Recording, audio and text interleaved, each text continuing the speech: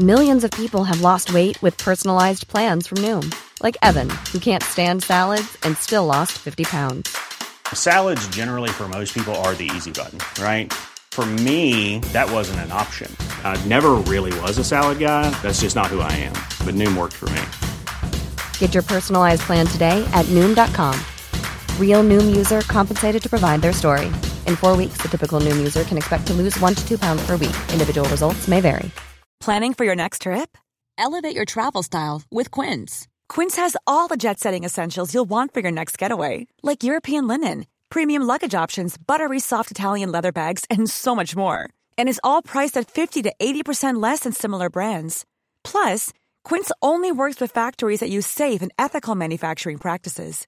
Pack your bags with high-quality essentials you'll be wearing for vacations to come with Quince. Go to quince.com/pack for free shipping and 365-day returns. Hey, I'm Ryan Reynolds. At Mint Mobile, we like to do the opposite of what Big Wireless does. They charge you a lot, we charge you a little. So naturally, when they announced they'd be raising their prices due to inflation, we decided to deflate our prices due to not hating you. That's right. We're cutting the price of Mint Unlimited from $30 a month to just $15 a month. Give it a try at mintmobile.com/switch. $45 up front for 3 months plus taxes and fees. Promo rate for new customers for limited time. Unlimited more than 40 gigabytes per month. Slows full terms at mintmobile.com. Still paying hundreds of dollars for prescription glasses? Let's change that. At Zenni.com, our factory direct model means no middlemen or outrageous markups. Just the same quality frames and lens options as the other guys for 1/10 the price. Zenni offers prescription glasses starting at $6.95, as well as affordable sunglasses, blue blockers, and more. The best part? Try any frame, anywhere, with our 3D virtual try-on.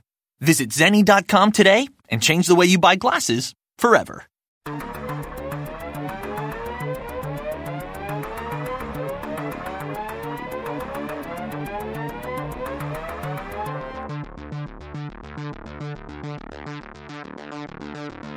Hello, my name is Dave Hanratty and there will be no encore. Welcome to episode 10 of the No Encore podcast. They said it wouldn't happen, but we've hit double figures. So take that, haters. Yeah, haters. Yeah, that's Craig Fitzpatrick. He's joining us, as always. What's up, Anaconda? That's a little bit better. Yeah. Colin Regan. Colin Regan's back from his travels. Hello. And we are joined by a very, very special guest today, Kieran McGuinness from De Laurentiis. Ow! I had to clap there because Colin wouldn't. Colin wouldn't Sorry, clap. I thought it was just slightly odd. That's what we Clapping do. our co. Oh, is it? Yeah. All right. Yeah, I just went with it. We've never had a co-host. I mean, it was a little of this awkward. stature before. Yeah. Well, if you don't clap, you don't have another one. This is Good man. blatant. Good man. Sorry. Excellent. Maybe was they in can the edit contract. that back into the start. Yes, of De Laurentiis fame, we're all big De Laurentiis fans here. I must confess, I interviewed De Laurentiis before for a feature for Hot Press magazine, and I was told repeatedly by Stuart Clark, who we also love very, very much, that I wasn't going to interview the band, that I was just there to interview Rob Kerwin, your producer on Little Sparks. And I went over to the Temple Bar studio. Rob was out to lunch, and I think Ronan was like, "So do you want to interview us in here?" I didn't have a single question prepared. And it's one of my favourite interviews that I've ever done, because I just winged it and it was a lot of fun. And that's because of you guys, not because of me being unprofessional. No, that's good. I think at this stage, I'd hope that after sort of 4 albums, we knew how to talk to people, I suppose. Hopefully. I remember like the resulting feature in Hot Press magazine, a very kind of trigger-happy sub-editor made a bit of a correction at one point at the very, very start of the article, and they took out a paragraph that I had in there, but they didn't amend it. So it meant that in the article you were introduced not as Kieran McGuinness, but just simply as McGuinness. Yeah. Which sounds like That's how he likes to be known. detective. Yeah. I definitely a detective. Yeah. So there you go. Yeah, I've actually, it's funny, I don't know how you do it. How I think music journalism is one of the hardest things, because I had a go at, for a while, I was asked by a magazine to write reviews, and I found it very, very hard to give any.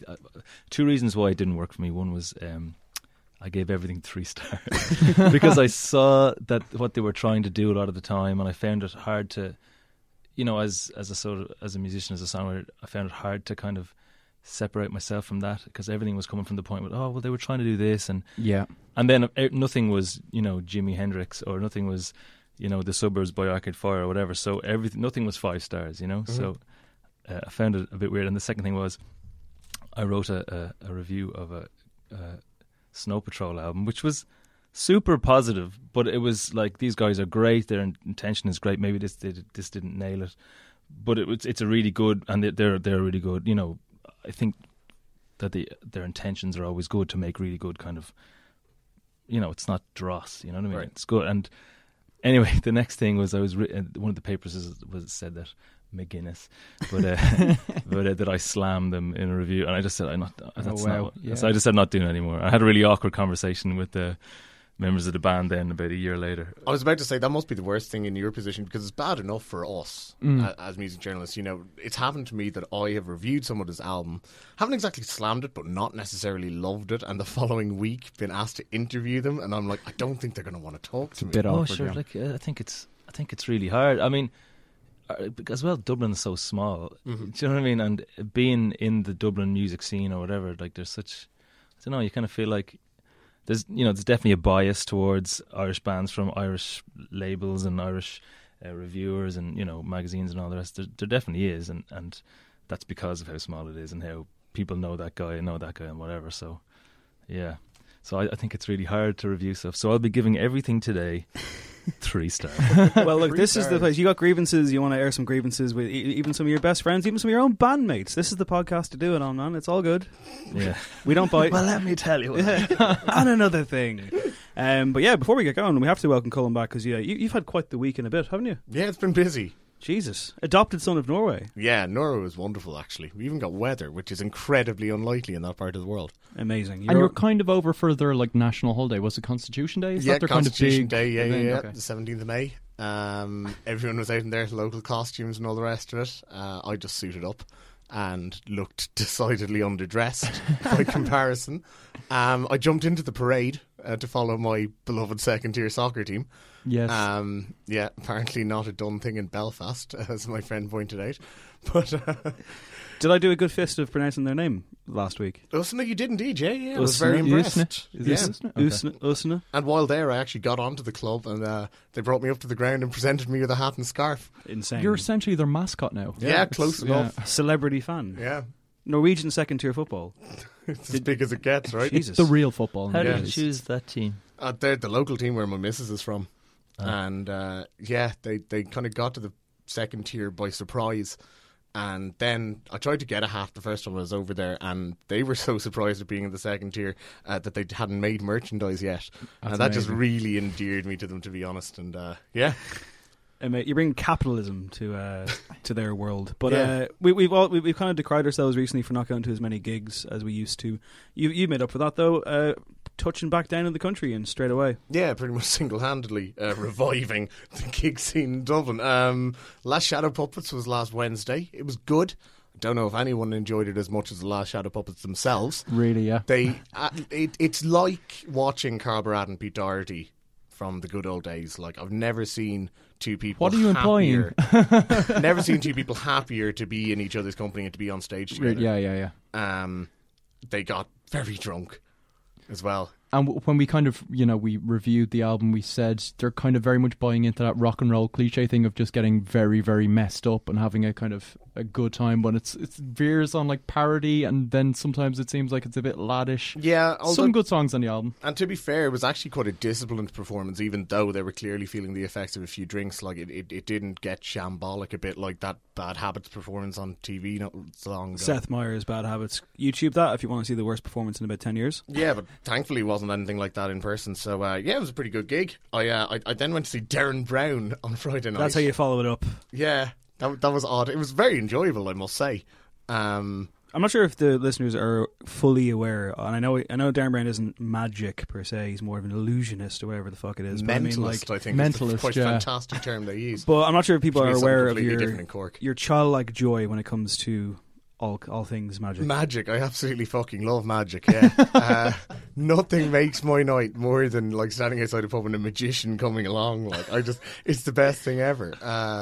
I completely lose it as well. My reactions are in no way cool. I start running around, jumping up and down, shouting "Burn the witch." Get a bit carried away. And, so you're at Dynamo or Darren, who's You know what? I mean, Dynamo's obviously a magician, so he kind of gets the vote there, but he is the world's most awkward man, whereas Darren Brown is really cool and managed to work that into his set quite a lot. Yeah. He manages to work in how cool he is. Well, somewhat, as in he can chat to somebody and not have the fear of God that he doesn't have a line ready. Oh, I thought you were like, you know, he like had a cravat on at different points. You know, he was smoking a cigar. Well, no, yeah, it must be said. They're cool, by the way. Looked sharp. Shows what those things are cool. He looked sharp as hell. I have to give him credit for that. And equally sharp then was last night and Bruce Springsteen. Yeah, this is like you could not fucking go onto social media without seeing people get on about Bruce. Everyone's very upset that Enda Kenny is a human being and had a nice time. By the way, yeah, that's a bit weird, which I didn't get. I mean, let him have a night off. Yeah, one night of the year. Not a massive fan of him, but what's more as well, if the camera was pointed at me and my dancing at times during the set, it would have been just as bad. So. It seemed like a lot of dad dancing going on from some of the footage that was doing the rounds. Kieran, I believe all of your... It is a little bit embarrassing, though. It is a little bit embarrassing. Also, to be fair, it's Bruce, and I mean, if you're going to lose it at some point, it's probably going to be, you know, towards that last hit-laden blast of a Springsteen gig. 4 hours in. You guys supported him. We supported him. Yeah, it was kind of amazing. Ro from the band is a huge fan, and so it was kind of it was an amazing thing to get, you know. He doesn't have a lot of support, so ever really, I think, and so. It was funny, we went and we set up and everything else, and the crew came along, and the crew all came out to meet us, and they were like, hey guys, you know, we don't normally have supports, you know, hope you enjoy our stage and stuff. Super kind of welcoming, and the stage is amazing. It's like it's almost as if they have to build a little kind of building, you know, behind the stage, because there's so much areas for clothes and guitars and all the staff and all the, you know, all the people that work with them, and you kind of walk through corridors to get to the front of the stage, and then you get on and it's huge and it's carpeted, and there's TVs built into the thing with set lists in it and all the rest, you know, and then they all have their own monitors and they all have everything, and it's just amazing to see the kind of level that they're touring at and they're working at, and it's incredible, the technology that they use as well. So yeah, it was mad, and it was a really good gig. And afterwards, the best compliment we got was this. I think actually he might have been Norwegian. He's definitely Scandinavian. This man came up and he said, We're the Bruce Springsteen fan club, you know, and we just want to tell you that we all thought you did very well. Nice. Excellent. That's very good. So we're like, thanks very much. Yeah, these are the guys who are in the pit, like from 1 o'clock. Jesus, or whatever, like the ultras of Bruce Springsteen. Yeah, but as well, people who brought you know, these placards to gigs for maybe like a run of 10 gigs or whatever, and then, you know, Bruce would go down and he'd take one and he'd played a song. And so there was a bit at that gig where he played 2 songs, and one he'd never played before, and one he hadn't played in 10 years or whatever. And it's amazing. He's very good at the live experience. You know, kind of way. I mean, that's a cheesy word, but you know what I mean. Like, no, it's very true. And the one thing that I've always said about Springsteen as well is that, you know, there have been other great gigs that I've been to. Leonard Cohen and Kilmainham always stands out as being mind blowing. Amazing, yeah. But I couldn't necessarily tell somebody to go to Leonard Cohen the next time he's in Ireland and that it's going to live up to that gig. Just because, you know, and that goes for most artists really, it's hit or miss. With Springsteen, I have no problem in saying that you go see him, he's going to be just as good as he was on Sunday in Croke Park, on Friday in Croke Park, in Nolan Park or Thomond or wherever else he was playing 3 years ago. Basically, any time you see Springsteen, you get that show. He brings it every single time. But can you, I mean, in no way to take anything away from his obvious kind of skill at that, but it does seem to be, it's amazing the level that it seems to take over. You know, those 2 nights that he did, Friday and Sunday, it was the only thing. Almost every radio station were playing, you know, as hours dedicated to him. You know, all the TV were having sessions. Every paper hold the front page for him. You know, and I don't know, like every bit of social media was about him in the gym, or there was radios, you know, whole sections based on what he did that day or whatever. I mean, when did it become that level? It's kind of amazing. And is there anyone else that would do like, that too? Well, that's the thing. I feel like this year in particular, because we've lost so many kind of icons, I think people are kind of very much clinging to Bruce. And Bruce Springsteen has a very beloved fan base. I remember like reading an interview in Rolling Stone years ago, and he said he was just driving out of some... I don't think it was a show. I think he was just driving out of some fucking car park somewhere in America, and someone like walked by and was like, "We need you, boss." Like the people genuinely gravitate to him because, you know, like I'm not a big fan. Like I have nothing against him, but to me it is 3.5 hours of it's a song about a boy from a small town that can't hold him done good. Is it? Okay, cool. I mean, like I think that's a little unfair. It is, but at the same time, like I've never understood the pure reverie for him that I would have for other artists, and that's totally fine. I'm allowed. He definitely has a style, and he definitely does a thing well, and whatever else. But a lot of people were talking about Thunder Road. He did Thunder Road acoustically last night, and he lost his voice. And a lot of people were saying that was one of the moments of the gigs. I wasn't at the gig, the show last night, but they were saying that was one of the moments of the gig, and it was because he just came out and he just gave it socks with that, you know, just the lyrics and the guitar or whatever. And that, you know, that is kind of powerful. It is a certain amount of a show. If you have 3 hours of everyone going mad and every instrument playing at the same time, and you come out and you do some acoustic, it's going to stand out, of course. Mm-hmm. And if it is, of course, as well, one of your biggest songs, you know, it's going to be a moment. But yeah, I just thought it was. I think that he's really good. I think that he's really good at what he does. And while I don't think I've ever bought a Bruce Springsteen album, you know, I totally get it. You know, I totally understand it. And if one of the hits comes on the radio, you know, I'm totally into it or whatever. Yeah. But just that it's just amazing that the level that it has been over the last kind of this trip. And I noticed it as well, probably for the first time around the time when he played those 5 shows around Ireland, and Kilkenny, I think, was 2 of them, in Nolan Park. But it's amazing. I was just thinking, is there anyone else that could do that? You know, like if you think of the biggest acts in Garth the world, Brooks. That's pretty much as close as it gets. But I think, but a lot of if Garth Brooks had done 5 nights, there would have been as many people kind of making fun of it. I think. Yeah. I don't mean that, and he deserves to be made. You know what I mean? Yeah. I just think there would a lot of people kind of taking the piss out of it. Whereas with Bruce, it just seems like fairly universal acclaim. You know, kind of. I think at least it's amazing that he's been able to do that. It's at nearly 70, isn't he? Like he's 66 years old now. He's going to be 67 this year, and for 3.5 hours, like I was getting tired. He seemed to be fine. I guess one of the things about his appeal, though, is that he is kind of all things to all men, isn't he? Because, you know, like he has that radio appeal of just the absolute like rock classics. He has the sort of, you know, the quieter, more pensive stuff. He obviously loves kind of delving into the back catalogue and pulling out like some 1977 B-side. Yeah, he's a total showman as well. He's thrill the diehard fans as well as, you know, the kind of, I guess, part-timers, if you will. He covers a lot of bases in that regard. So, but I think that as a musician, as you kind of develop and as you have played for a long time, you kind of end up going to one or two ways. You go more into your, I guess, it's reductive to say there's only 2 ways, but you might go more into yourself and say, I am the artist, I am going to do things my way, and this is how I decide what I play, and you know, I decide how you feel about it, sort of thing. Like, for example, like Radiohead. I can imagine Radiohead playing in, on an oil bunker, in an oil bunker, in a bunker or on an oil rig, you know, like doing like a mad gig in a place which is sort of exclusive and inaccessible, and maybe doing a set of kind of, you know, weirder. You know, I can imagine that. Whereas, like, kind of Bruce gives everything, you know, out, and he does. And he even does to the point where he looks after the small amount of people who really want to hear that song. Yeah. I think that's like in a sort of a world now where it's a funny, music is in a kind of a funny kind of place, you know, to do with value. What's the value of it? You know, everyone wants it to be free or whatever. He gives amazing value for his shows. You know, like you're going to go, he's going to play for a long time, and you're going to probably stand there with people who absolutely love it all the way through, you know? Yeah. And that's the other thing as well. Like I say, the first 2 hours yesterday, I mean, I've no doubt that the first 2 hours, but the first 2 hours yesterday, I've no doubt that a lot of people in the crowd were, you know, not entirely sold. There were some songs they probably didn't even recognise. Yeah.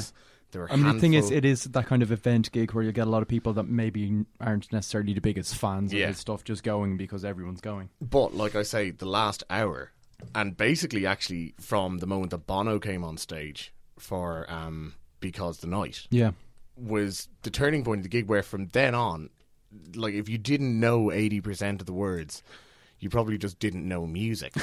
That's kind of how it was. It was Born to Run, Born in the USA, Dancing in the Dark, Badlands. They did a cover of Shout, 10th Avenue Freeze Out, The Rising. It was just like a juggernaut. Some of them he wouldn't even stop in between songs. and you're just like, this is obscene, basically. You know, does anybody? Did you can react do like this. you were watching a magic show? Not Wasn't far quite that off. good. No, there was a moment where he went straight from Born in the USA into Born to Run, didn't stop in between, and I was just like, this is the best thing I've ever seen. Wow, that's a big statement, man. Yeah, you know what? You just get caught up in the atmosphere as well, though, and that's the other thing about it. I saw on the Mail on Sunday after Friday's gig, Danny McElhinney described their cover of Shout as being unnecessary. Now, what exactly you call a necessary song in a set list, I'm not sure. But when you think about it, it's like, yeah, it is unnecessary. It is an outlier. They don't need to play that song there. And more to the point, the crowd doesn't need, after 3 hours, to be acting like lunatics and dancing and screaming every word. Yet we were.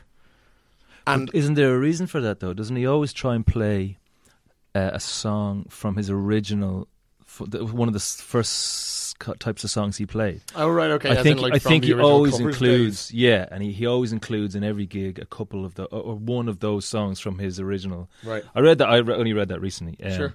As I say, there was a lot to read about Bruce over the last couple There of was days. an awful lot to read about Bruce. And I'm sure, an awful lot to read about these gigs as well, because, the Bono thing, if nothing else, obviously made last night's one particularly special, I suppose. And, Polarizing.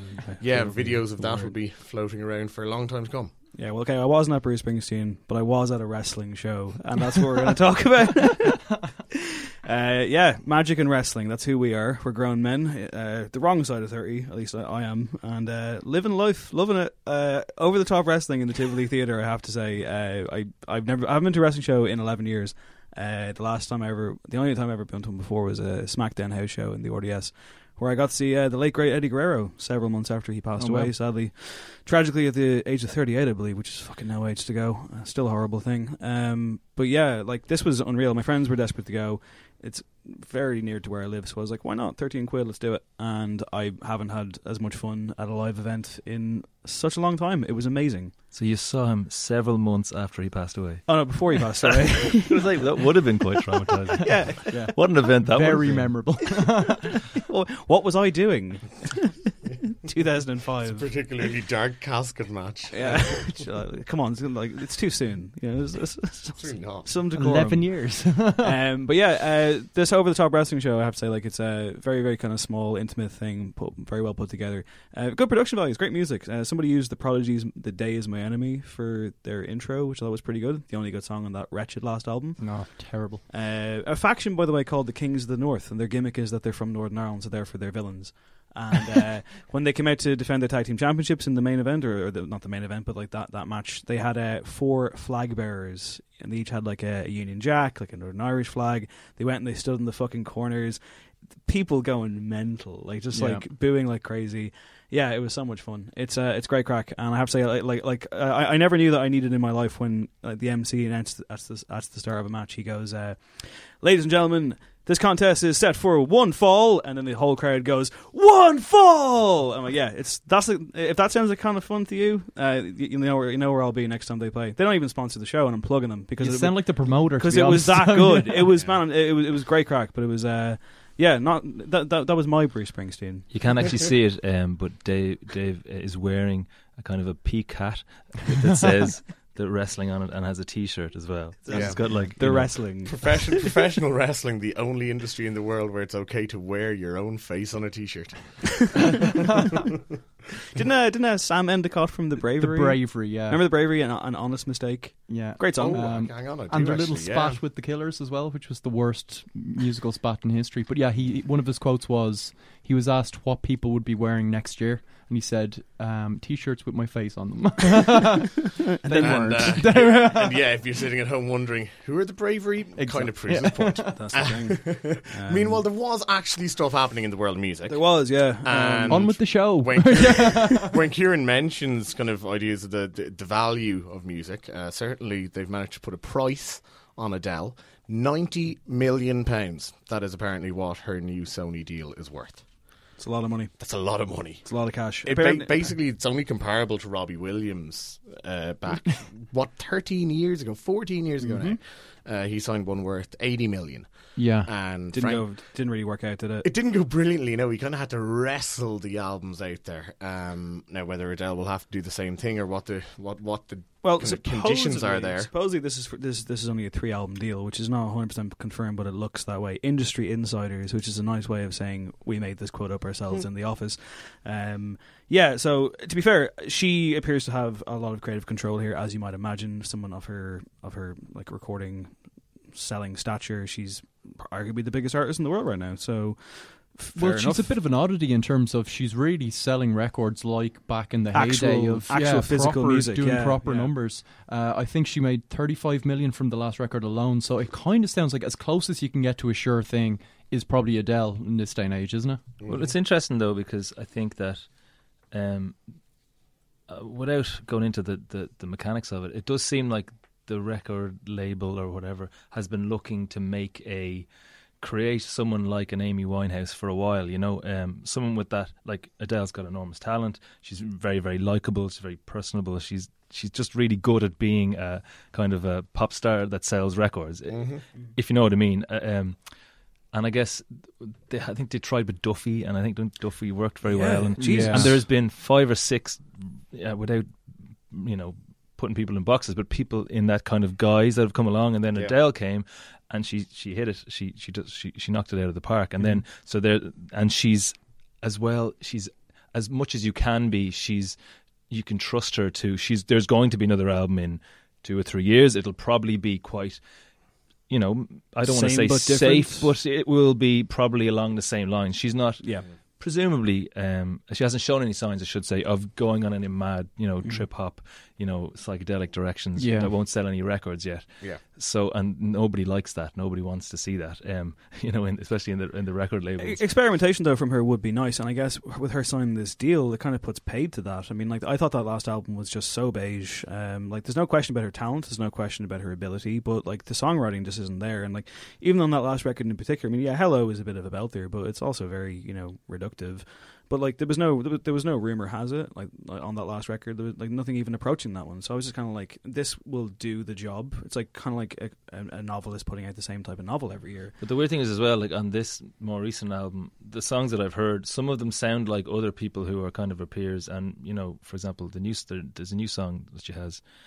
Say hello to your new lover, I think. Say my love to you, and it sounds like Lord, which is kind of weird. She's kind of taking bits from that works elsewhere and bringing it into her. I know like people like Madonna have done that amazingly well over time, but has Adele already got to the point where she's, with her producers and her songwriters or whatever way you want to, whoever constructs the album with her, they're already starting to kind of, Raven like take things. Is it Raven that takes things? I don't know. Anyway, Magpie. Yes.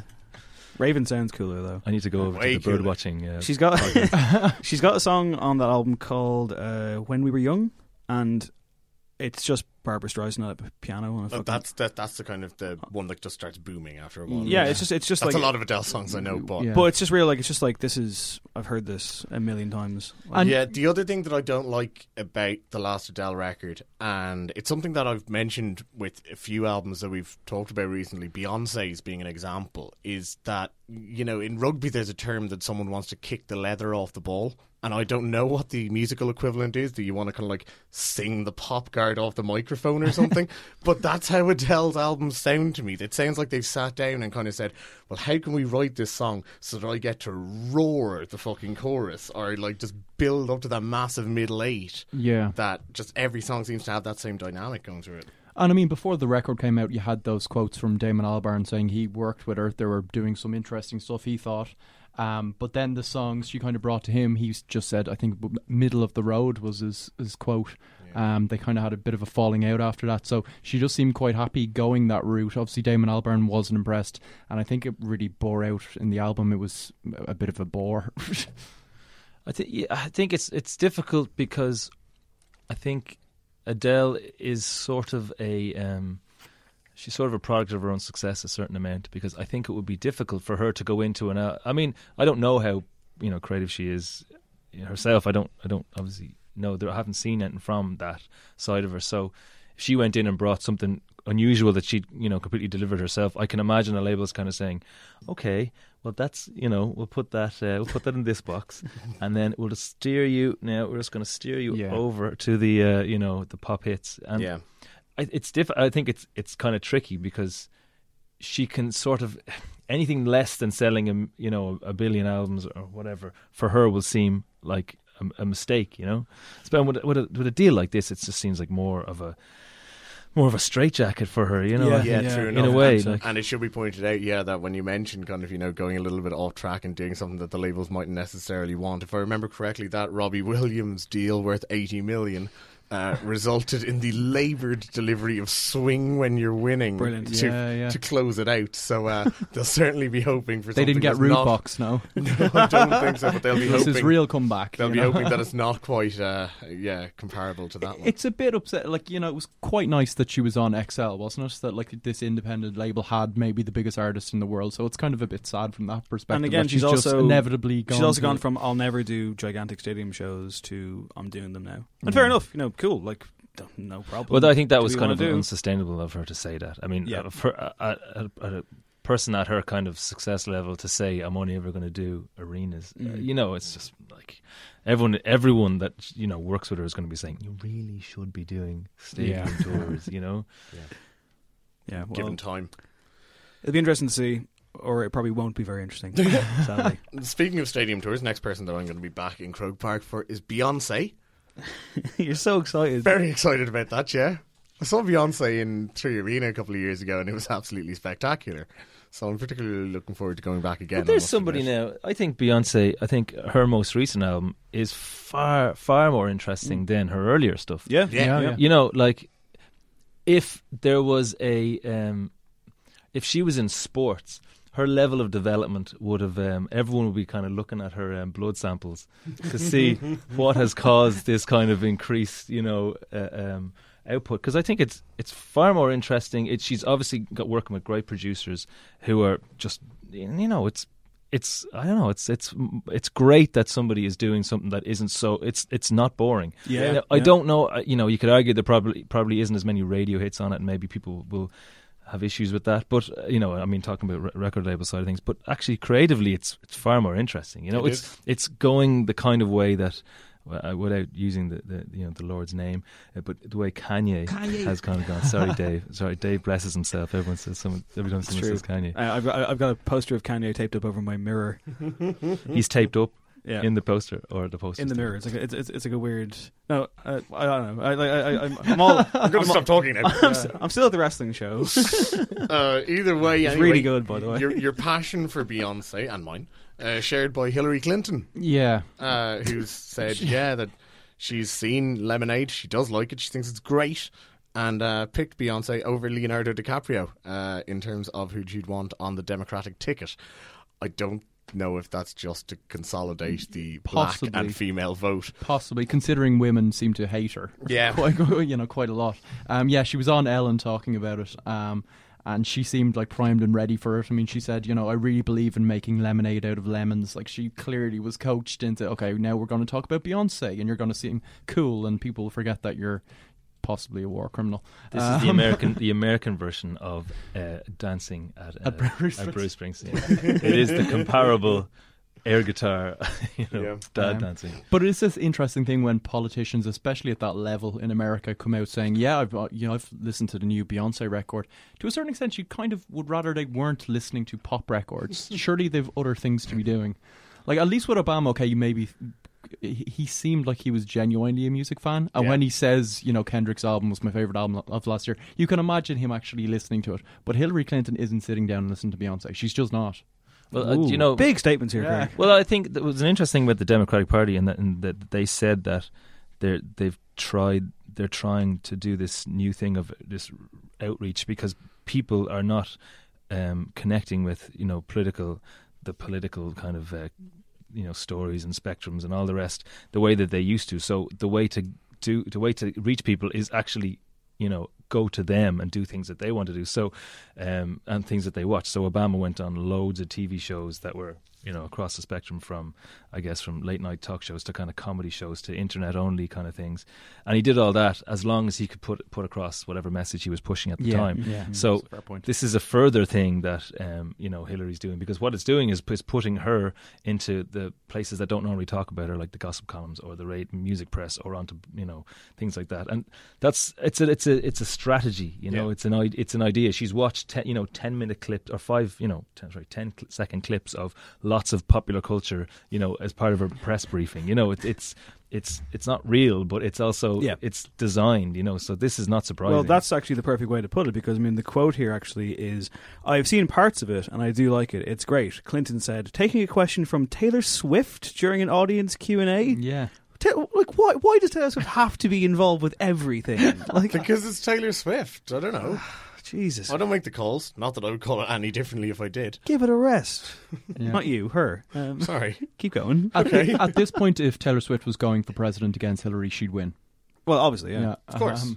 But that thing you were just talking about, Kieran, it even goes back to the first example of that was probably her husband, Bill Clinton, playing saxophone on the Arsenio Hall. So like that could potentially won him the election. Yeah, then followed by dancing the Macarena at some stage in the later 90s. Got a little carried away, but But this is the thing. It's like, politicians are so obsessed with looking relatable. It's this thing of being relatable. Everyone in the media world, everyone who's involved in that wants to look like we're just the same as you normal people.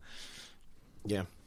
Speaking of pop divas, by the way, and we're going to be talking about Ariana Grande's latest effort later on in the show, but just a beautiful sentence to be able to say out loud that Ariana Grande filled in for a hologram of Whitney Houston on The Voice last night. It wasn't last night, but This hologram thing needs to go away. Yeah. It really does. It needs to go away. It's creepy as fuck. Really taken off. When they had Tupac at Coachella, we're probably talking about 4 years ago now, and it just seemed like, okay, we're going to get a spate of these touring the globe. Hasn't really happened. I think they've just been a little bit too expensive to make, as far as I understand. They're not actually holograms as well, apparently. No, they don't exist as images. They're just like reflected mirror trickery kind of things. Well, yes, but what else is a hologram, Craig? Well, I suppose, it's not going to be a tangible body, but it's not literally like if you walk up to it, it's not. You can't see it. Yeah, it's only from a certain angle. To be honest, it's actually funny. I hadn't even thought about it until right now.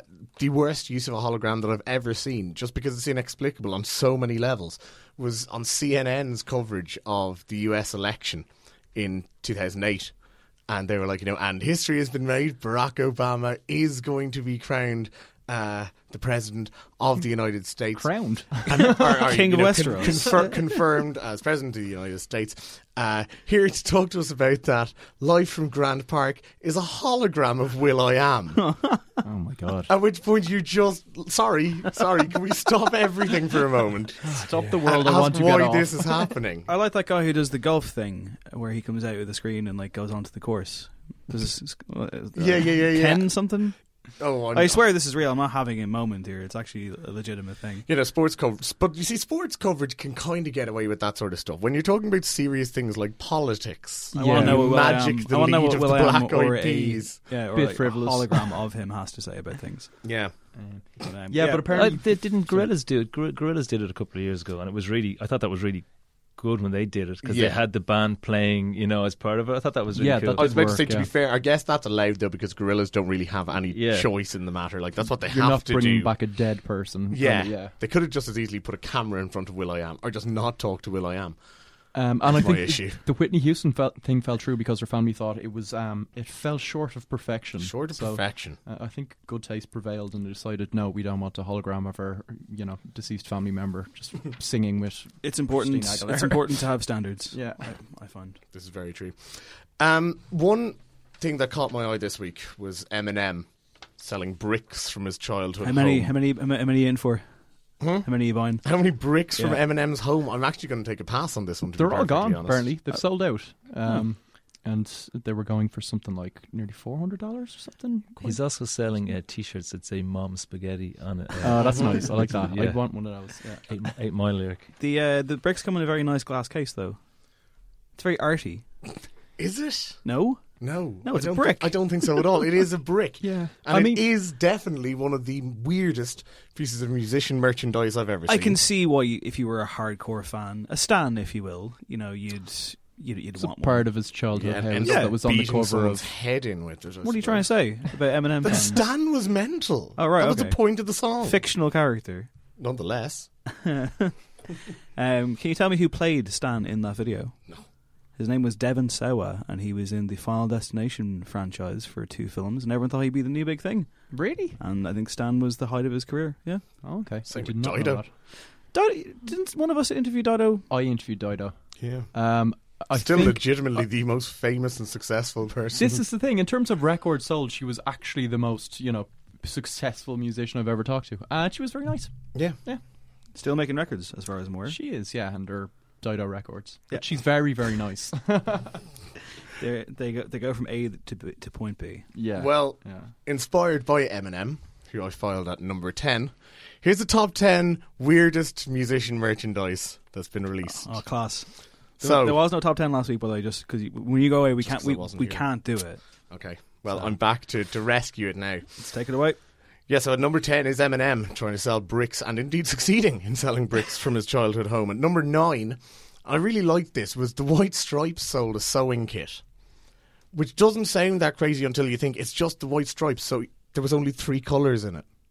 Of course, yeah. There was no choice. On brand. Jack White clearly has something for, kind of ironic or bad merchandising. Number 8, the Raconteurs brought out soap, which is ironic if you take one look at the Raconteurs. Soap. Yeah. Okay, that's...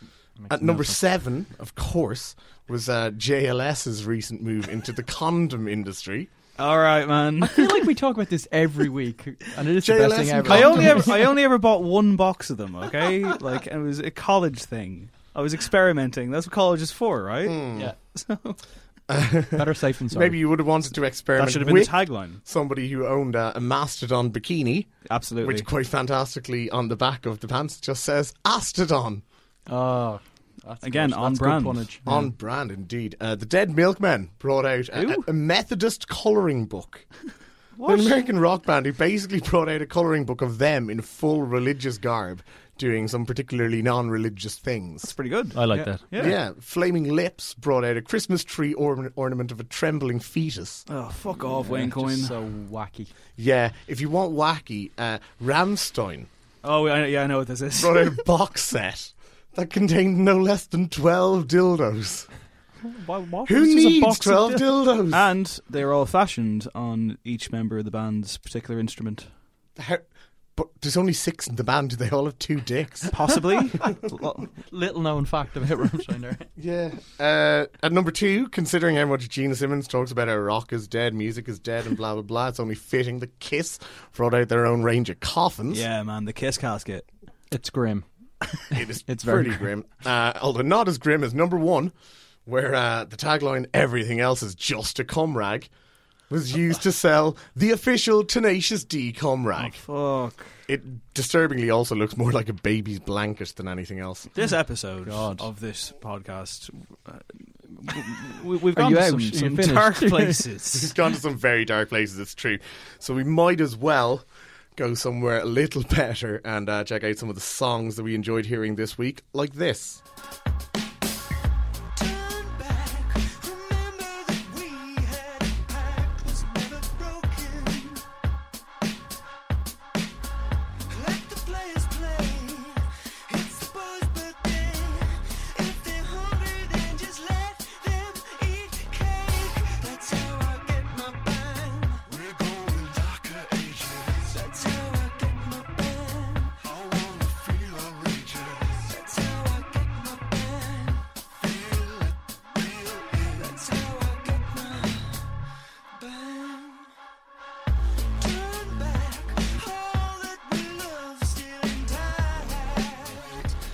Okay, that was Wild Beasts with Get My Bang, a band that kind of do a pretty good job of reinventing themselves as far as they go.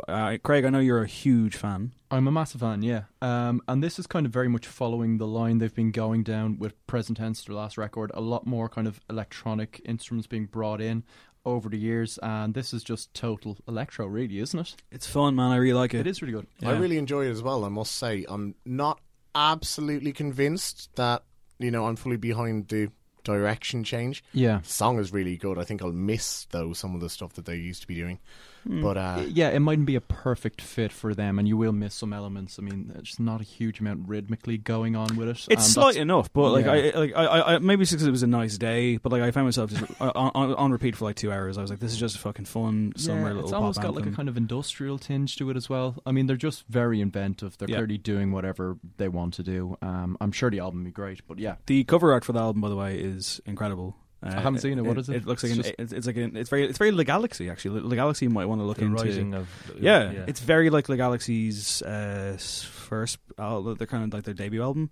Okay, so they might Laserdisc Nights 2, or even stuff, the kind of Transworld stuff before that. So Le Galaxy might want to look into calling up the old solicitors. Yeah, maybe. Easy now.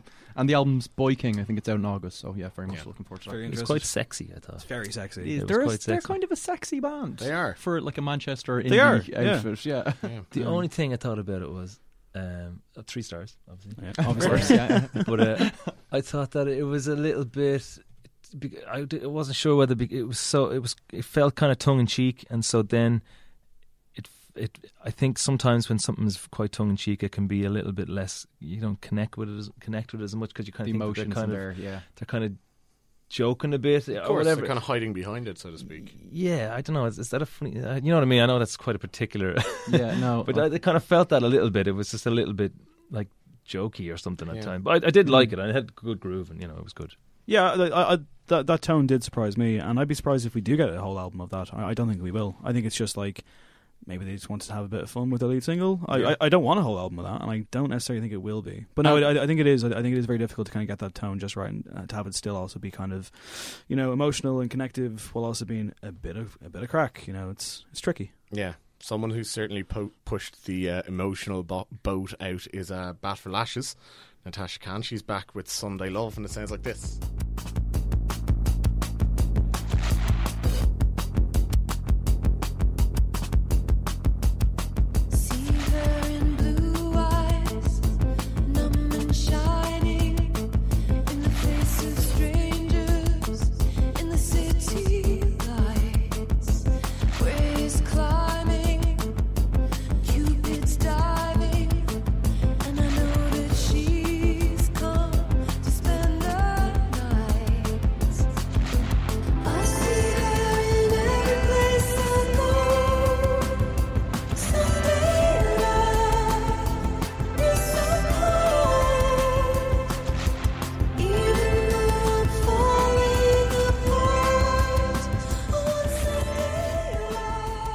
Bat for Lashes, Natasha Khan.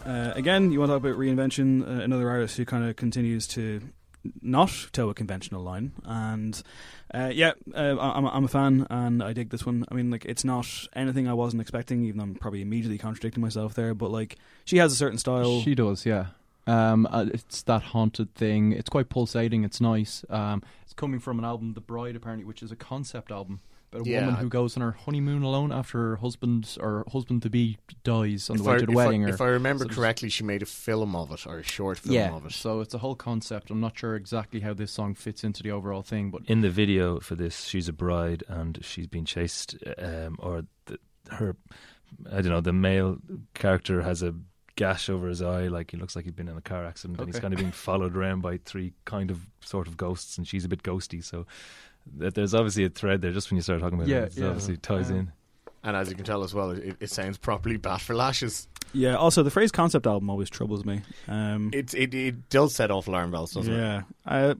Delarento's concept album has never really been a thing that you've kind of flirted with. Am I right? I think it's themes for sure, but like an actual... Yeah, but it's very hard for us because we've got 4 songwriters, so I could be writing a concept album about industrialization in the fjords of Scandinavia. Please do. And one of the other lads could just be writing about a breakup, so it doesn't mesh. So what ends up actually happening is you end up sitting together, and you decide on the best kind of batch of songs, and then you kind of decide on the ones that fit together the best, if you know what I mean. So you kind of true line that, so on the last album it worked quite well because I was writing a lot about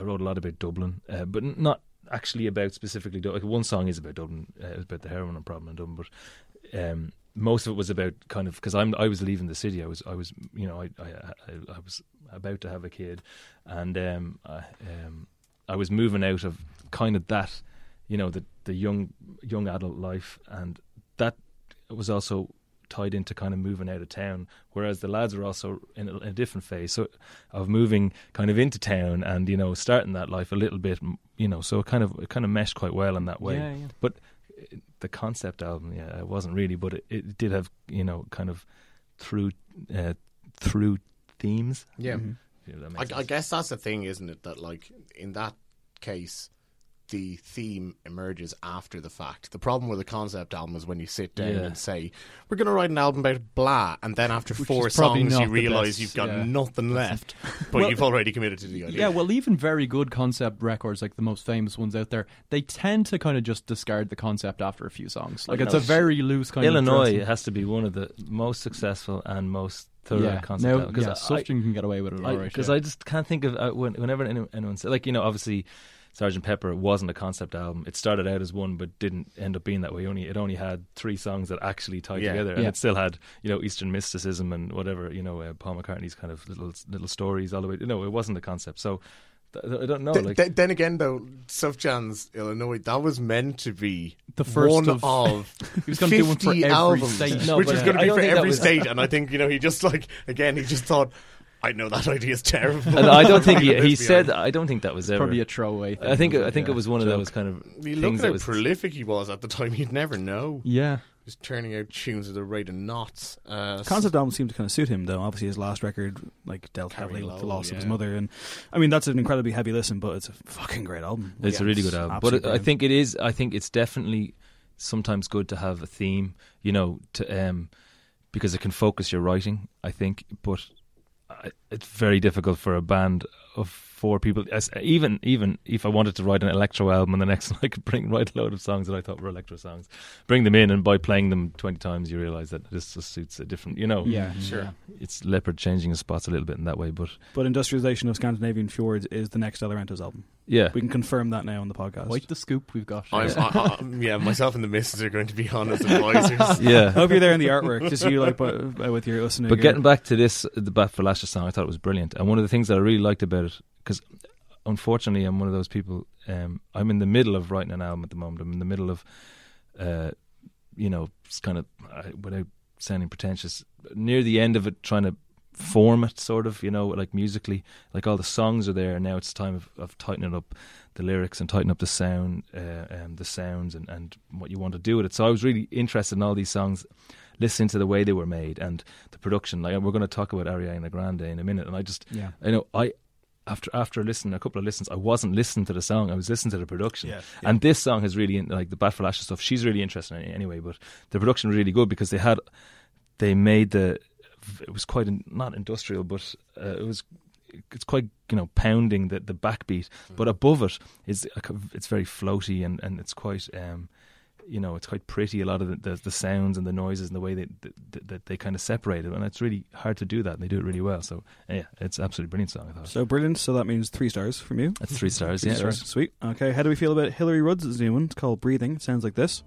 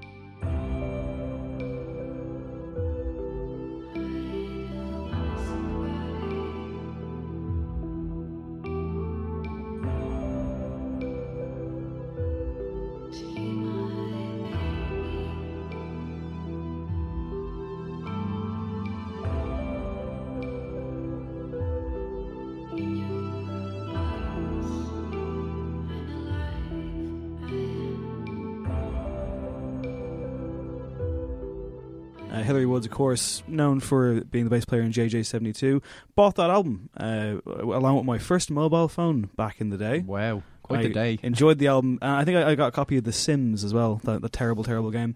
The album was the best of those purchases, and I still go back to October Swimmer, which I think is a fucking amazing song. Yeah. This is, again, kind of like, breathy and haunted and kind of different and very atmospheric. Lots of Twin Peaks comparisons, so we're going to go right to Craig Fitzpatrick. Sure, yeah, no, I really like this. I mean, it has that understated thing that she's been doing so well kind of quietly for the last couple of years. So this is no surprise. I mean, she's had really quality releases of late. And yeah, it's kind of like, it's like ice cold water flowing through your brain or something. It's really cool. Ooh. Yeah. I must confess that her solo stuff had kind of passed me by, and I'm regretting that now because, I really like this tune. I think it's interesting. I think that, like you say, it does have that sort of vibe, as it were, that it is something a little bit different, and she pulls it off extremely well. I think it's probably something that suits her extremely well. Yeah, and again, production-wise, very interesting. Yeah, production there's not a lot going on, but it's quite powerful. And maybe it runs because of that fact. like it's about 5 minutes or so, but it never feels kind of like Roisin Murphy's last single that we reviewed in the last podcast. Like, it feels more like an album track than a single track, but yet you're compelled all the way through it. So. Yeah, it's a kind of confident record. Yeah. My daughter sat on my lap when I was watching the video for this, and she really liked that there was giraffes in the video. And she also asked 3 me, stars. was that lady in the shower? she is in, a state of undress in water for a lot of it, which suits the theme of the song. Mm-hmm. So 3 stars? Solid 3 stars. Solid 3 stars. Bravo to you and your daughter. The name of her new EP, I believe, 5 is stars. Heartbox is the name of the EP, which is just about to come out, so that we'll be looking at that in depth when it does. But an EP that we have looked at in depth this week is one that I think has no real reason to exist. Sounds like this.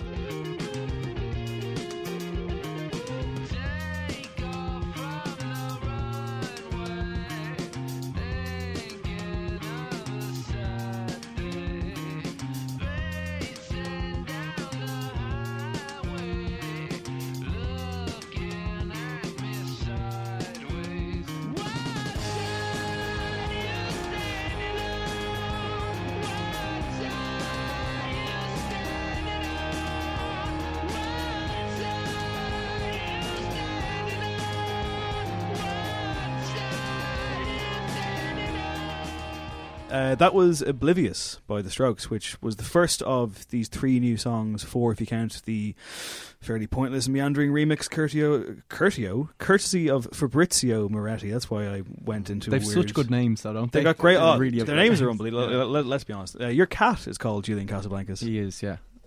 What's he think of the EP? Is he not called Julian Casablancas? Oh, God damn it. It's too late now. That's really disappointing. Yeah. Might have been a bit much. Maybe, I do enjoy a nice punny cat name. Yeah, it's the one thing I'll always give credit. Katy Perry has named her cat Kitty Perry. It's pretty good. Yeah. But what isn't pretty good? What isn't pretty good is the Strokes EP. If you ask me, it's just bizarre. Really, it's I pointless. don't know what to make of There's it. There's nothing here. Like I think I enjoyed about 35 seconds of this in total. I like some of Drag Queen, the first track, maybe like the first 30 seconds. I'm like, this is all right. Yeah. I like the slowed down guitar in Oblivious, which is just Aerodynamic by Daft Punk slowed down. For the majority, the solo is. I just don't understand why this is even a thing and why anyone's excited about it. The Strokes are a band that should have burnt out on their third album, and like I say that with respect. They did so much, and they had a certain style. It should have been a situation of die young, leave a good looking corpse, and just fucking move on, do something different. And also, Julian Casablancas has been more interesting on his solo material than when he pops up on Daft Punk songs. Yeah, and this has a kind of vibe of his work with Voids, but it's just not as strong. So it doesn't seem like his heart is totally into it. Now, I will say for a lot of their last couple of releases, there's been a lot of talk around the band not quite getting on. I think Julian Casablancas is almost at the force them to get in the studio, and you could kind of hear there was just no joy in the songs. At least with this, they sound like they're having a bit of a laugh. Yeah, maybe there is that. And as well, I read an interesting take, it might have been on Consequence of Sound, where they said that the EP itself, in order, actually sounds like Future, Present, Past, where Drag Queen is the only song that has any sort of oomph in terms of where they might actually go. Yeah, that Oblivious is just basically the Strokes doing what they're doing right now. and that Threat of Joy, which is Joy. just, it sounds like, you know, one of their B-sides from the first record, Exactly. but not It's quite as just a good, throwback. you know. Yeah. So, I mean, if this is an example of the band using an EP, as a lot of bands do, as sort of a palate cleanser or something like that before they actually move on to an album proper or Yeah. something, that's the one way that I could see this as being a worthwhile release, like you say, because otherwise you do have to ask why they're really putting it out there. It doesn't seem to add to... The idea there of, you know, future present past, the EP title, kind of like, for me, listening to Oblivious for the first time when it came out, like it was on their Vivo channel, so it immediately ran straight into Reptilia, and I was just like, oh yeah, that's a great song. The Gulf and Class, Yeah. like The Gulf and Class, and was, I was so excited. Like I was, oh, maybe they'll just come back, but I was just like, no, this is a bit of a mess. I think I read something. I can't remember the names of their last two albums. I think Angles was the. Yeah. Come Down Machine was their last, and then Angles was the one previous. I think yeah. I heard. I don't know if this is true or not, but I just thought it was interesting, and I think it makes a certain amount of sense that the Casablancas was not in the studio for any of the recording, and he recorded his stuff separately and said, you know, and it's literally phoned in. But but that is a difficult thing to do as a you know, it's hard to be a band. Like, I mean, the alchemy of what happens when you come together and you make something special, like, it's so hard to get that right, you know, like the phrase, I think I've got this right, but the phrase genius, you know, like the phrase genius isn't actually supposed to be put on a person. A person can't be a genius. You create a genius, which is where you create an atmosphere of creativity or whatever, something magic, something else. Yeah. That's. I mean, I remember reading that somewhere. I thought it was really interesting because people call people geniuses, but it's not that, and that's a huge thing with this band is that. Just to be clear, I absolutely love the first two Strokes albums. I really do. And one of them, the second album, we went to the States on a J1 or whatever, you know, and the whole album soundtracks it, and there's a line, we go out and get 40s, and we went out and got 40s, you know. Yeah. But, you know, do you know what I mean? Like, it's really, I love it, you know. But there's a magic sort of missing from this kind of stuff, you know. And it's not bad at all. Like, it isn't. But the thing about it is that there are versions of this which are better. You know, it makes you want to listen back to other stuff. Mm-hmm. Like, for example, there's a new Red Hot Chili Peppers song out, and I think it's called The Getaway or something. Yeah, it's the title track off the new album. Yeah, and it's, you know, it's not bad. It actually, you know, I read some terrible reviews of it, but actually, to be honest, it's not too bad. It's fine. And the previous song, Dark Necessities, I thought that was kind of interesting. I thought it was pretty good.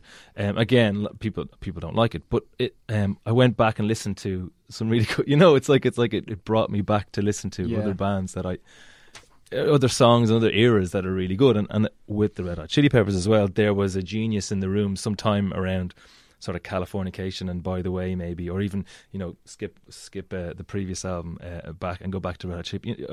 What's the one? Blood Sugar Sex. You know, there was a kind of a genius in the room, if that makes sense. Mm-hmm. Yeah, and it's just really hard to get that back. You know. Yeah, it is. And I mean, I think the other thing as well is that we're talking about bands who've had significant amount of time out.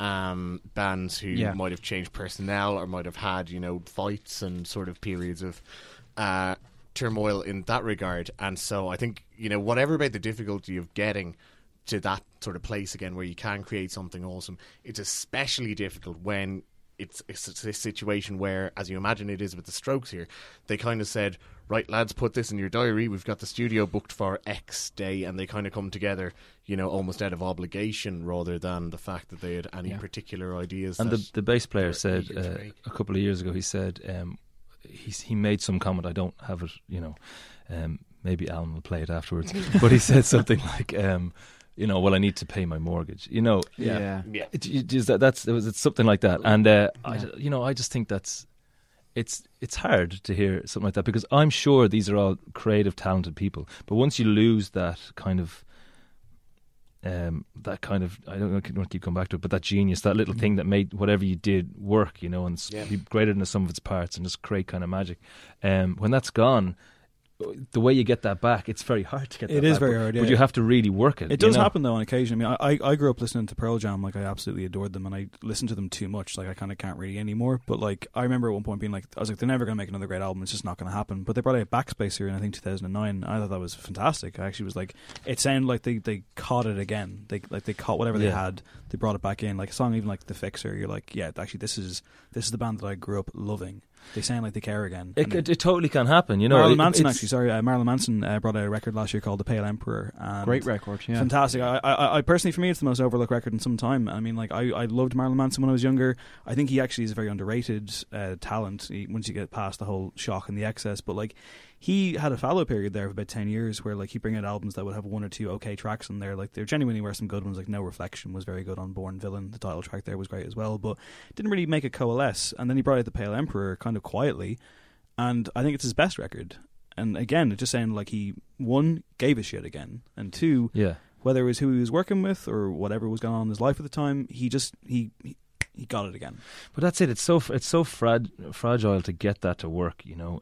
Like the Strokes at their peak were absolutely, you know, they were fantastic, and it's kind of, you know, they defined a sort of an era, I guess, that early kind of, you know, 2000s thing. And, you know, there's countless bands, and what happens, it feels like what happens is they go for a bit, and then whatever they had kind of leaves them, or they move on themselves in their lives. And people do that. People change. Time gets caught up or whatever. And your tastes change, and maybe your relationships change, and it means that trust that you need, and that work rate that you need, and that togetherness that you need, or whatever it is, isn't there. And so when that's gone, it's very hard to, you know, you really have to work at it. And you know, you can count on maybe two hands bands, like big bands. I'm not talking about, you know, smaller bands, I'm talking about bands which have had success, for that to go and come back. You know, I mean, the Pixies recently. You know, does anyone think that the new Pixie stuff is better than the old Pixie stuff? And I'm not just you know, having a go at them, but you know what I mean. Like, and like, for example, Radiohead, who I think Radiohead would probably be my favorite band, but my favorite band doesn't make music that I love really anymore. You know, And there was something from the Bends up to Kid A, I think, which was incredible. You know, and you know, then they released 3 or 4 albums I wasn't into, but then it felt like in Rainbows was the real return to form. Yeah.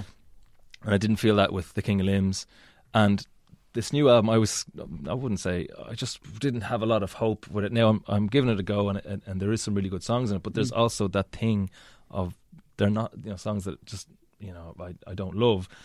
You know, and it's difficult. I don't know. I mean, like, can you think of anyone else that like has done that thing of coming back and nailing it? Because I mean, I don't think the Strokes have made any. They're not bad songs. Yeah, of course not. The thing is, they're you know, screwed because they had. We've heard so much better. Yeah, I mean, like maybe not a great example because they're hardly a veteran band, but I kind of thought Vampire Weekend were not going to really go anywhere. I liked that first record. The second one did nothing for me, and I was like, oh, that was fun while it lasted. But that third record, Modern Vampires of the City, and I know this isn't completely in line with what you were saying, but like, it's a pleasure to hear a band discover August songwriting, whether or not it's a comeback or whether it's like an natural progression. But again, it is, these benchmarks that these bands create for themselves. Well, can you ever really get that peak again? Like, I was going to say, I mean, you talk about defining an era, and that's almost like a real problem for the Strokes, because it's almost like, what is their identity now? Almost, they're reaching around for different sounds and things, and it's just like, who are the Strokes in 2016? Like, does it even make sense that they're around anymore, because people just think of them as that snapshot of, you know, 2001 or whatever. Yeah, Arcade Fire have done 4 very strong albums. You know, I think. You know, there are bands, but you know, they haven't kind of.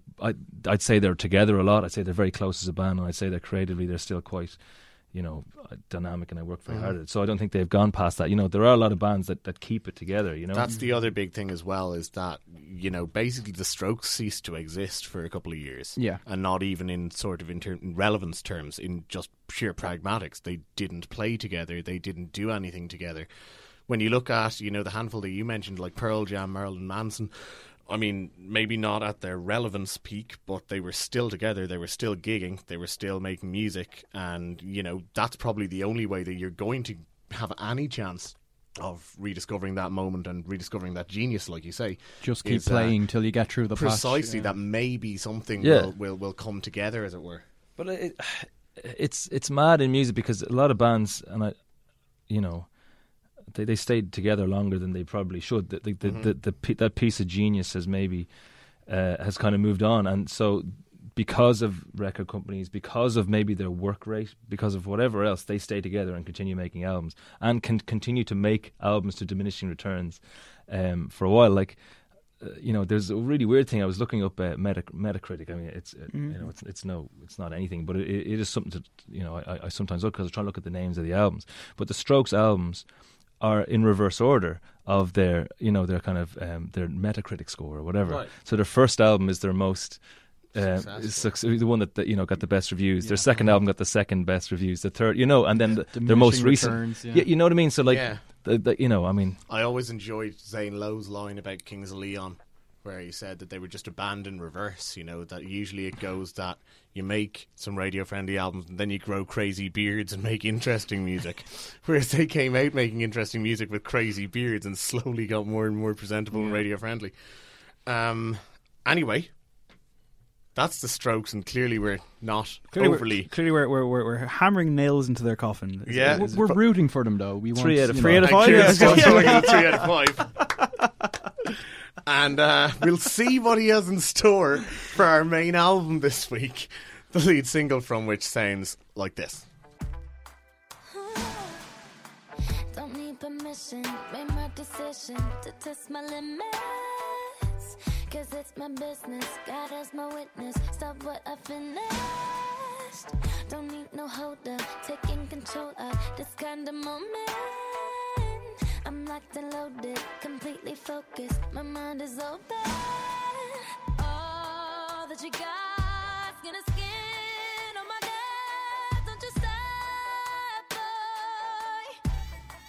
Something about you makes me feel like you're dangerous from us. Something about you makes me wanna do things that I shouldn't. Something about nothing to prove, and I'm bulletproof. That is Ariana Grande. Her latest album is called Dangerous Woman. It's just gone to number 1 in the Irish charts, so clearly some people out there like it. How did we feel, Craig? Kick us off. I really, really liked it. I knew nothing of Ariana Grande, really. I must admit, it was a little bit of a blind spot for me as well. Yeah. I wasn't completely clueless, but considering that she was the sort that'll jump to number 1 in Ireland, I didn't know as much as I probably should have. Terribly off. Nickelodeon star, child star, kind of making her way in the pop world. Has had some kind of monster hits before, but this was just like banger after banger. Yeah. She's got a great voice. I mean, it's not reinventing the wheel whatsoever, but just the melodies are bulletproof. Yeah, no, I thought it was really, really strong myself. And I remember before I had a chance to listen to it, I'd seen you comment, this album, is full of bangers already. And I threw it on and I was just like, yeah, okay, it is. I really, really enjoyed it. I think it's fantastic. I will say this, though. George Morahan, in his review, which is on Head Stuff Music at the moment, I think it's a fantastic review. He makes the case that for all of her skill, for all of her ability, for all of her production nous and the people that she's working with, and even for example, he highlights that song Into You, which is one of the songs of the year, I think. Sound of the Summer, all that kind of crap, but it's fantastic. He was kind of saying that, in the competitive industry that she is in, particularly for a female pop artist, to get that song ahead of other contemporaries is a big deal for her. Okay. Because obviously, that's how it is. People like Max Martin and whoever else, there are bidding wars, and there are songs that are turned down. I believe Britney Spears turned down Umbrella for Rihanna. She did, yeah. Someone else turned down Toxic, I think, for Britney Spears to get it. But you see, a lot of those things people say they turn down. Well, what happens in those situations is you get a portfolio. You'll get 22 songs, and you're not actually specifically turning down ones. You'll choose out of the 22 songs because everyone will get a chance to pitch, and you'll just go through them yourself, and you'll choose the kind of your kind of top, the ones that you want, and then other people will have opinions about which ones you should do. So when people say they turn down songs, often it's kind of the reverse. You're just getting a big, like a cluster, in some cases, literally, a folder full of songs, and you click through the CD and you go through them, the versions, the sea of versions, for example, that you kind of get, and you decide which ones you like. So it's funny because the same person that turned in, Umbrella, it might have been in a portfolio for, it could have been in a portfolio for 8 months or something, going through people, and maybe maybe it just didn't stand out to people, but the amount of people that can turn down those songs, it's crazy. You just all you need to be is you need to be the first person that gets that sort of the record label portfolio, whatever. Do you know kind of way? Yeah, it's interesting. She certainly got a lot of them on this one. Like, well, that's the thing. Nice, I mean, nice. but the point that George's review kind of makes overall, which is a very positive review, he gives it a 7.5 out of 10. He basically makes the case that, like, despite all of this, her identity is somewhat questionable in as much as, does she have much of an identity? Is she? Yeah. If you heard the songs on the radio tomorrow, would you know it's her? Would you have any kind of? This is the thing that I was going to say, and I have a very short thing. Like, I was listening to this before. The only thing I knew about Ariana Grande, I think I'm pronouncing it wrong, Ariana Grande. The only thing I knew about her beforehand was that she was on a TV show and she does amazing impressions of other singers. She Yeah, she does. You see that? And I was thinking that's amazing. You know, she could like rattle them off. But it was funny the people she was doing sort of Miley Cyrus, Britney Spears, Christina Aguilera, and they all kind of seemed like the. Without being again going to this thing, the kind of the one before her who was the anointed kind of young female kind of pop, you know, and she's also done this thing where she's gone from being Disney and wholesome into being kind of, you know, edgy and urban and sexy or whatever. So the videos, you know, they're all a little bit porny, and as well in one of the songs, Wiz Khalifa is like, she ain't no. You know, whatever, something really stupid about, you know, she's all grown up now or something like that. Which is like, let's hammer this message across. Well, I mean, like, look at the album title. Dangerous Woman. Yeah. And the iconography, she's wearing like kind of a fucking fetish gear She's outfit. wearing, like, it's just like, ugh. But like, the thing about it is as well, is that when I was listening to it, I was listening to it through the album on a playlist on YouTube, and it flicked to a Pink song. And I don't know what Pink song it was. Something about having fun, presumably, and I didn't know that it had. That tends to be her milieu. She loves fun, and but it went to a Pink song, and I was like, okay, well that was kind of that's kind of upbeat, okay, but I didn't notice that it wasn't her. Do you know what I mean? Okay, and like, it's all a bit anonymous, all right. But isn't that mad? You know, it is bad, and that was the one thing that struck me immediately, was that I'm still not sure I would pick Ariana Grande out on the radio. There is this kind of sense that this is the coming out party, this is the growing up Took album. the words out of my mouth. It is, it absolutely is. But the question is, like, if there is some sort of metamorphosis going on, what has she turned into, or what is she going to become? It's a very transparent bid. However, I think, unlike, say, Jessie J, who she collaborated with on that terrible song Bang Bang on Jessie J's most recent album Sweet Talker, which was out in 2013, or I want to say maybe 2014, but like, that was the most transparent. You know, like, I want to break America, I want to be the biggest, blah blah blah blah. Like just the most. And like, we do live in the age of, like, you know, music videos with product placement, which is, and having featured artists on there because you're all part of the same management group and or label, and it's about making things happen. It's definitely someone's time to make Ariana Grande's time happen. It's her turn. However, I think the album is so strong and likable. I think she's likable. That she had me from the first track, which actually tonally is not indicative of the rest of the record. No, right. It sounds like a real kind of like crooning lounge song from the 50s. And weirdly enough, like, lyrically, it's about how she's infatuated with the guy.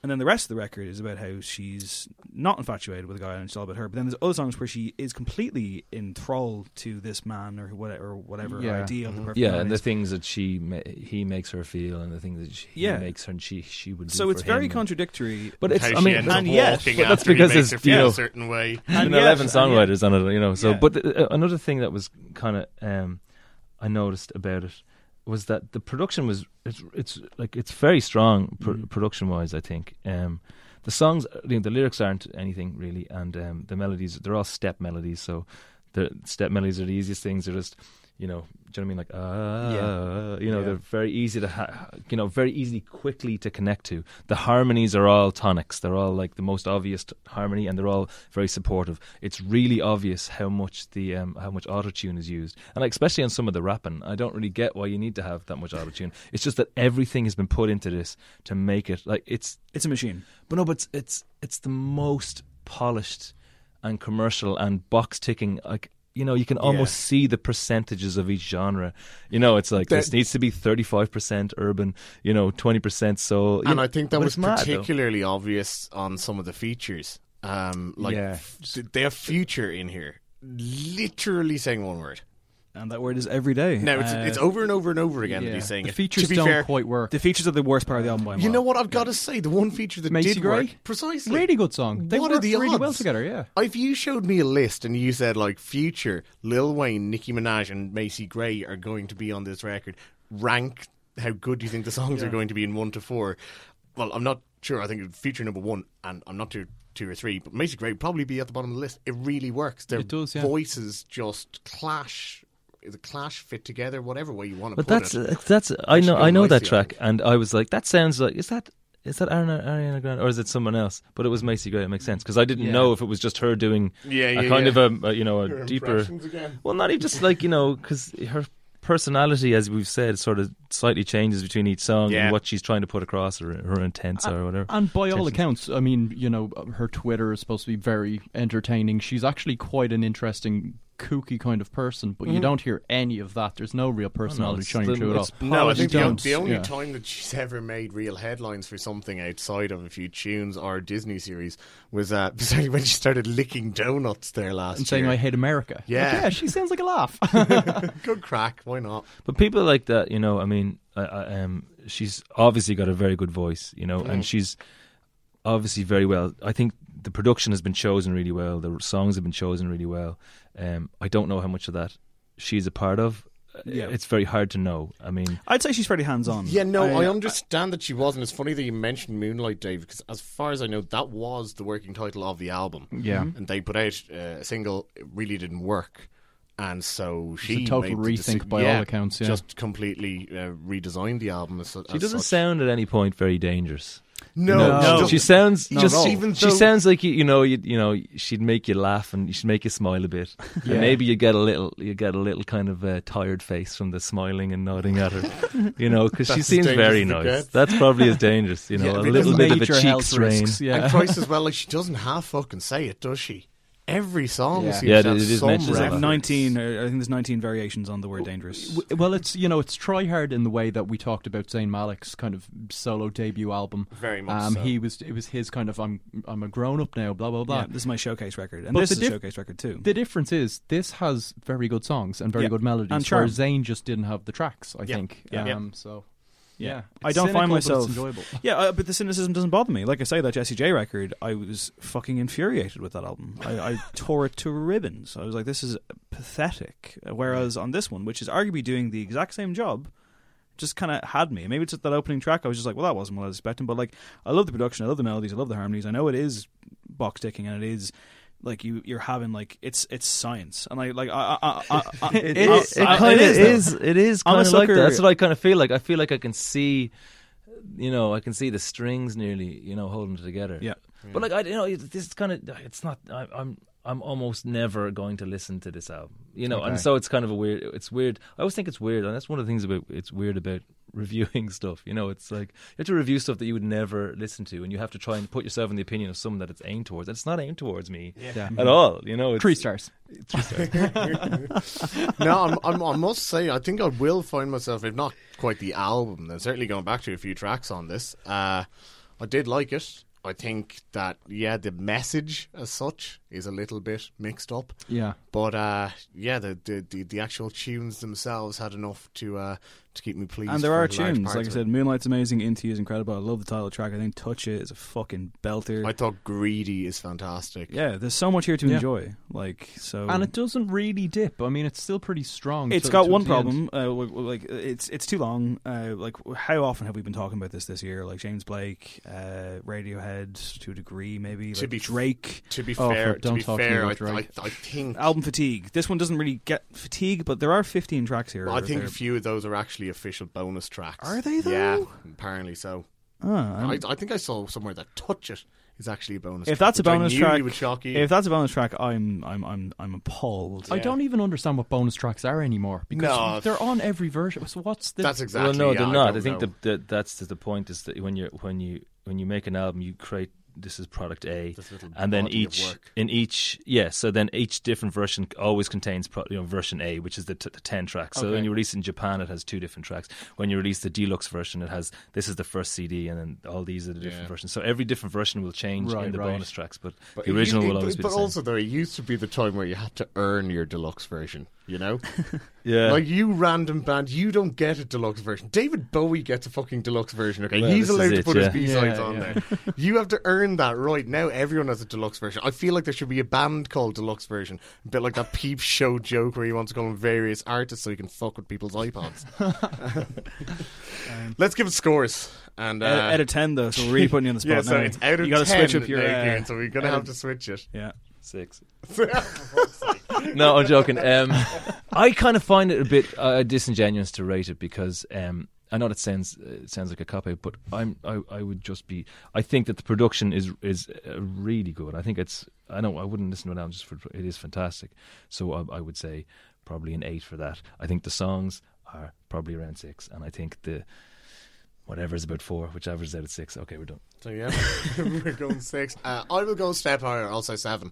Yeah, I'd say 7 as well. I say, yeah, I don't think the album has the substance of some of the better pop out there. I also don't think that she necessarily has the character of, you know, the kind of Katy Perry, Beyonce, Taylor Swift people who share that rarefied air at the top of the business. But it's still a good album. I'll say 7.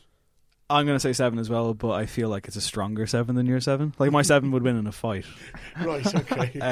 It's a recommend from me. It's a definite recommend. I think that there's enough here to make me curious as to what she does next. I think, you know, whoever she's working with or however hand she may be, it's led to a lot of great songs, and that's kind of all I really want from a pop record. Yeah. So I think it knocked Drake off the top of the charts, which is a good thing. Yes, yeah. Fucking good. So the Drake album is not terrible. Good. No, we've had 80 minutes long. So long, and he just moans.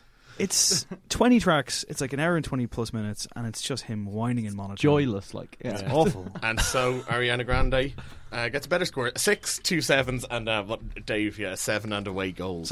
Yeah. Oh, that's good. I'm gonna say 7.01. Yeah, 7.01. Anything else music-wise that we've listened to in recent times, whether new or older? Anyone want to recommend? I've played Kieran Lavery's album a little bit in the past week or two. Northern Irish singer-songwriter. I can hear you slipping into Northern Irish accent there, and for it's a second. very good. No, I don't think I was. I'm gonna be listening back to that tomorrow night, just going, did I? But no, great record. It's called Let Bad In, and yeah, it's really good. He brought out an EP 2 years ago, which kind of signalled a little bit of a change in direction, and he's probably just kind of found the middle ground. I suppose in many ways it was the use of a palate cleanser, as we were talking about earlier. And yeah, well worth checking out. Okay. I Have a Tribe's new album. From what I've heard, yes. I've heard it through once, and I've heard a couple of individual tracks a couple of times, and I think it's really cool. Yeah, he is a talent for sure. Yeah, and there's a band from Derry called Ports, who used to be called Little Bear, and I've liked them. And I keep going back to the Bleeding Heart Pigeons album. Most recent is which is great. It's an amazing record. Really, it's really fantastic.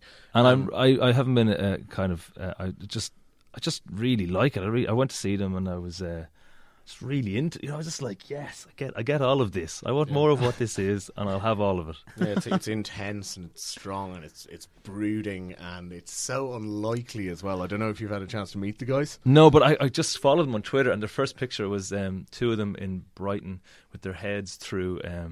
This one of those kind of like old big old women with their heads cut out and their heads through, and they were like, big thumbs up smiley faces. And I was like, oh, okay, this is they're kind of three different. Quiet lads from rural Limerick. Who make a sound so far from what you might imagine from that description. Definitely. There's somebody that I think could be absolutely fantastic. It's exciting. I love all that kind of thing. So they're the new Strokes. That's what Kieran McGuinness just said.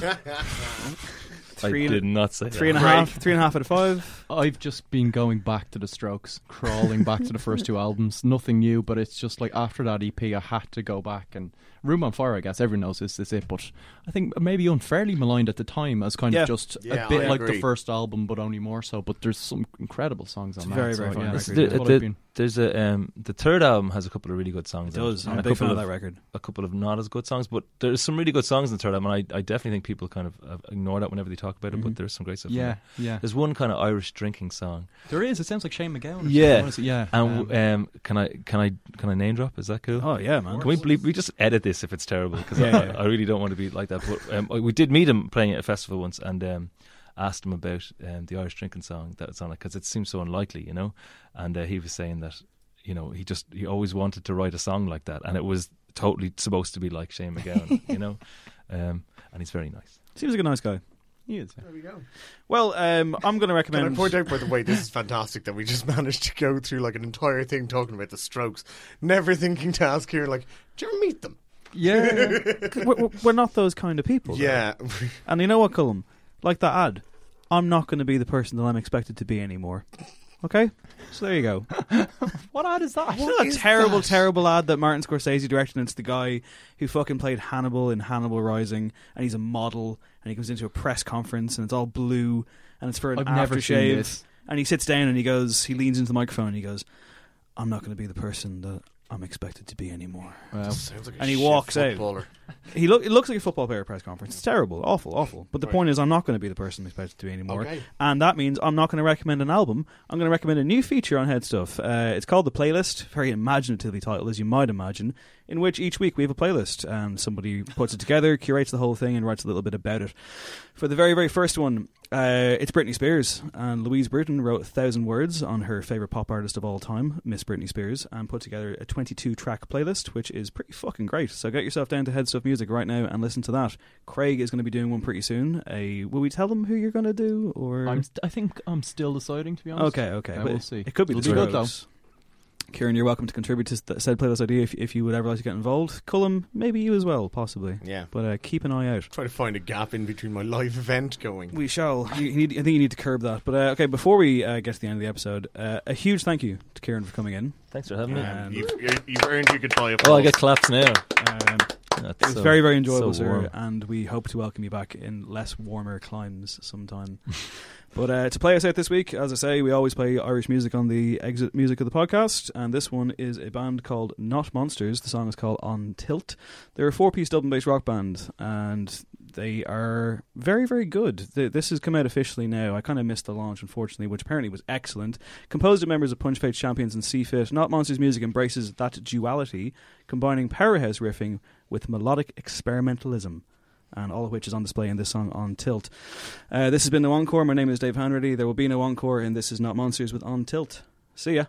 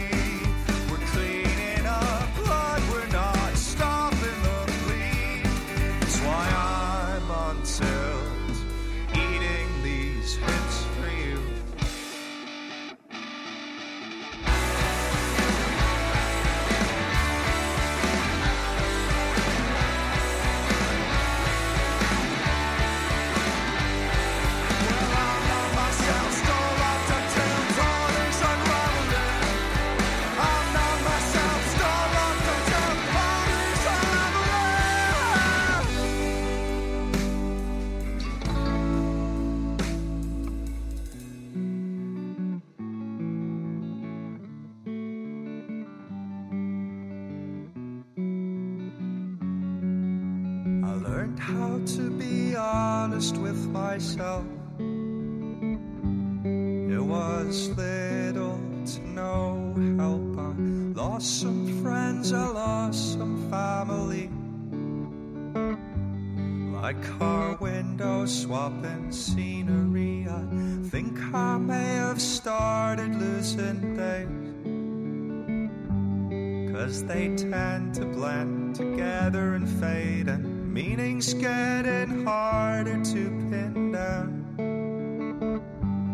'Cause it's we were bored, we're just whores now. And he said that I am dead to her. All my friends are in America. I think I caught a bullet in my teeth, and I had to imitate relief. I'll keep my clever speeches to myself, 'cause these swords won't fall upon themselves, and this is clearly an endurance test. So fuck it, let's see who goes down first.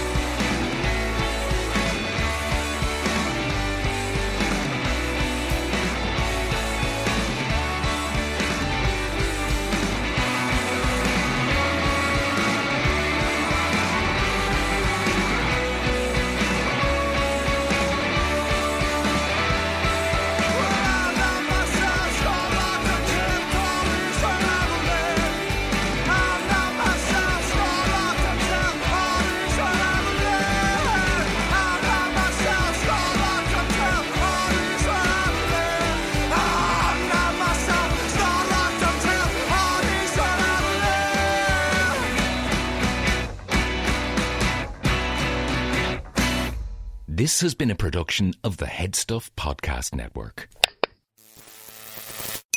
This is Peacock. I love it! It's streaming your favorite shows, movies, live sports, breaking news, exclusive originals. It's The Office. That's what she said. Chrisley Knows Best. It's gonna be Todd's Way or the Highway. And Peacock original shows like Punky Brewster. Holy macanoli. So whether you're in the mood for every live WWE pay-per-view or every episode of Law & Order SVU, Peacock's got you covered. Peacock.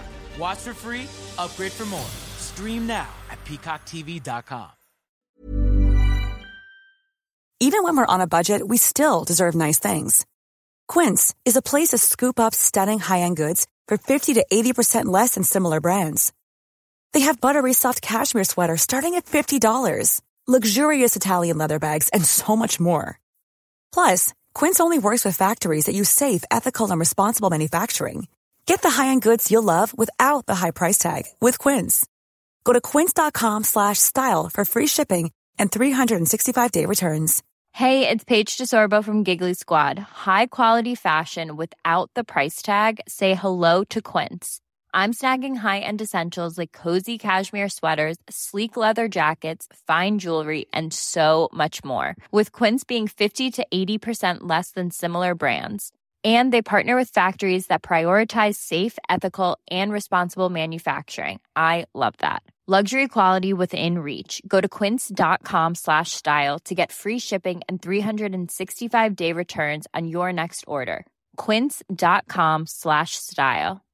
Imagine the softest sheets you've ever felt. Now imagine them getting even softer over time. That's what you'll feel with Boll & Branch's organic cotton sheets. In a recent customer survey, 96% replied that Boll & Branch sheets get softer with every wash. Start getting your best night's sleep in these sheets that get softer and softer for years to come. Try their sheets with a 30-night guarantee. Plus, get 15% off your first order at bollandbranch.com. Code BUTTERY. Exclusions apply. See site for details.